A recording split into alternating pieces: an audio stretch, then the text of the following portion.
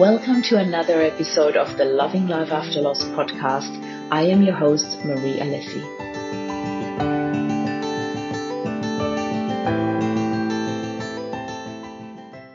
Good morning, lovely people. Marie Alessi here.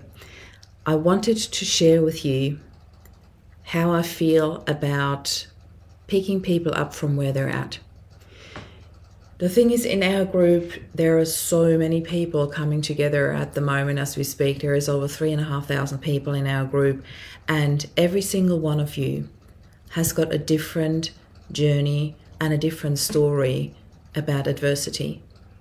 We all come together in the group of Loving Life After Loss to do exactly that, to find our path to loving life after loss. And this is the number one difference from us to other grief groups. In our group, we focus on healing. In our group, we focus on happiness, on holding space for each other, on sharing love and support. And I really value that because we offer in our group what I couldn't find in any other groups when Rob first passed. I'm not here to try to pretend that I understand what all of you are going through, because my journey is so different to yours.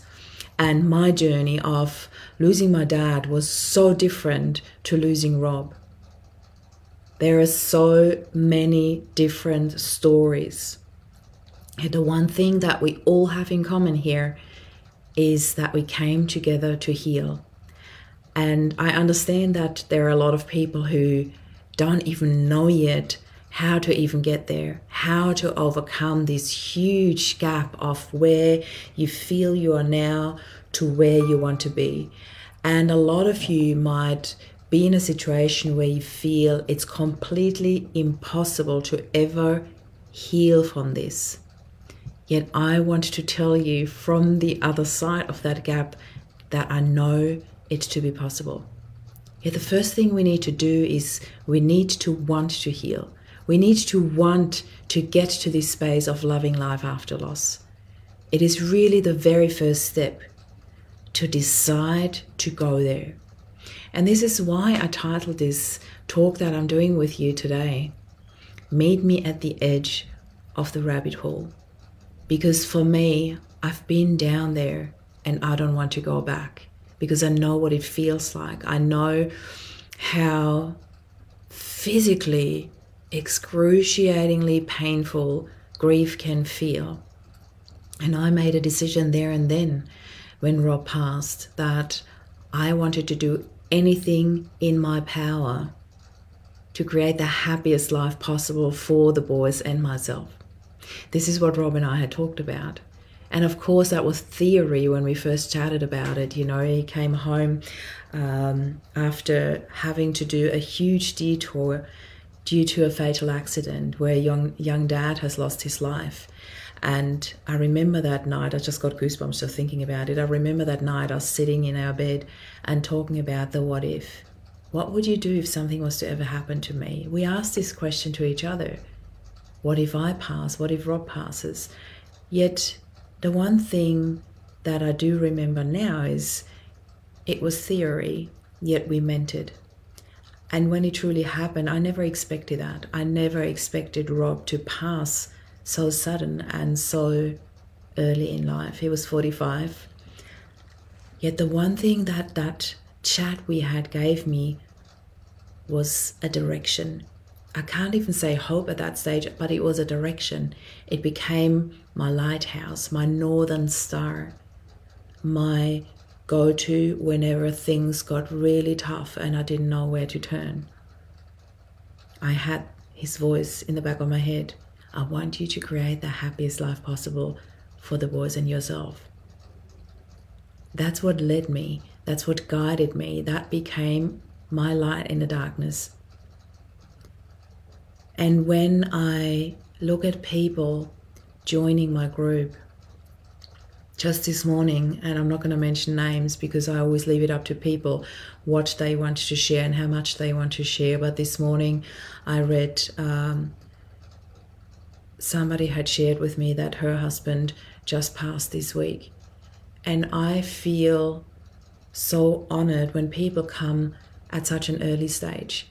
Because I get asked almost every week by friends, by colleagues, by people in the field, such and such has lost such and such. What do I tell them? When is it too early? When is the right time to invite them into your group? And I love that people think of me as their number one go-to person when it comes to helping people who are grieving, who have just lost someone.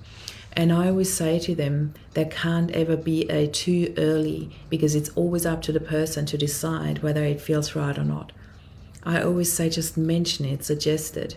Whether they come in or not is still their decision. So for all of you who are in Loving Life After Loss, who have joined our movement, I want to say congratulations, because this is already the very first step to opening up to the idea of healing even. And for those of you who are down the rabbit hole, who are in the deepest pain, who do not know how to get out of it, I just want to say to you, meet me at the edge of the rabbit hole. I'll be there to help you out. Literally, I'll be there to reach down and grab your hand when you're ready. And there is something to be said, when you are rescuing people. Let's say people are in the ocean drowning. What is the first thing that you do before you rescue them? You make sure that you are safe, that you are strong enough, that you either have a buoy or a boat or a rope tied around you or some other floating device to keep you safe so you can help others. And with that being said, I want to share something really, really personal, because I have mentioned that a couple of times in the last few months, that the passing of my father-in-law had triggered quite a bit for us in the moment, but I could also feel the aftermath. I could feel that I felt a bit more frail on an emotional level. I felt anxiety coming back to me around the safety of my boys, and have I done the right thing by escaping into happiness, by making everything possible to create the happiest life for them? And did I avoid for them to do their healing work? Because I know that I did mine. I know that despite escaping into happiness, that's what I call it these days, that's how I feel what I did after Rob died. And from that safe space of creating that happiness for me, I could allow more and more healing in small portions when I was ready for it. And looking back now, I wouldn't do it any differently. I'm really proud of the path that I have chosen for the three of us. Yet I could feel the anxiety and I could feel the questioning coming up within. Did I do the right thing? Did I keep them safe? Did I show them the right path? Did they need something else? Do they need something more? Was it okay back then, but do they need something more now? And I could feel that these questions were really bugging me, and were really creating an anxiety within me that felt that needed to be addressed. So I found a new counselor, because unfortunately Emily, who I worked with back then when Rob died, is not practicing anymore, because she had her own autoimmune disease to deal with, which she was quite open about on Facebook. Otherwise I wouldn't be sharing this here.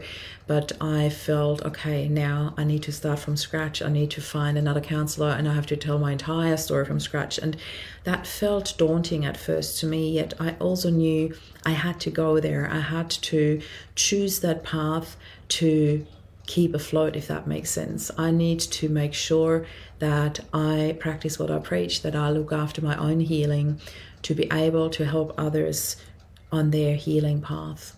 And I'm sharing that with so much love with all of you, because I want you to understand that wherever you are on your path, that there is always an option, that there's always an option to start right now, today.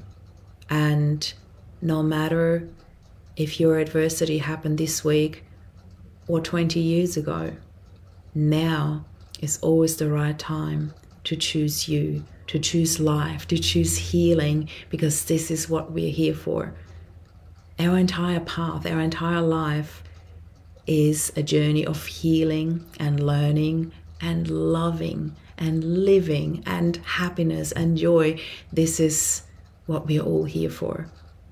Life is literally an accumulation of lessons, and I would absolutely love to walk that path with you.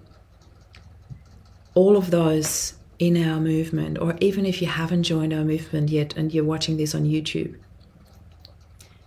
I want you to know that there are people here in our movement that love upon you, that hold space for you.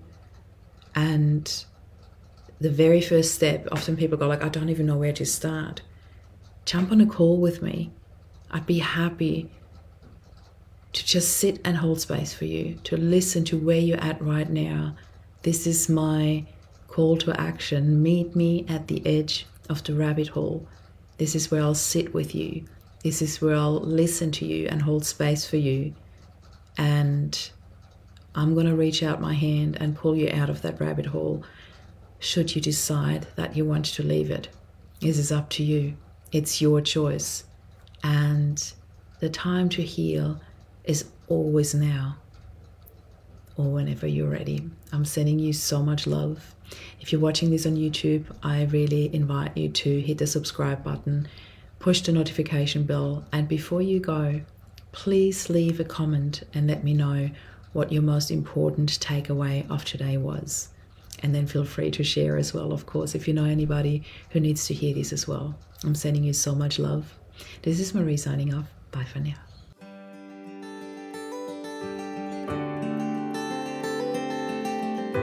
Thank you for listening to our podcast.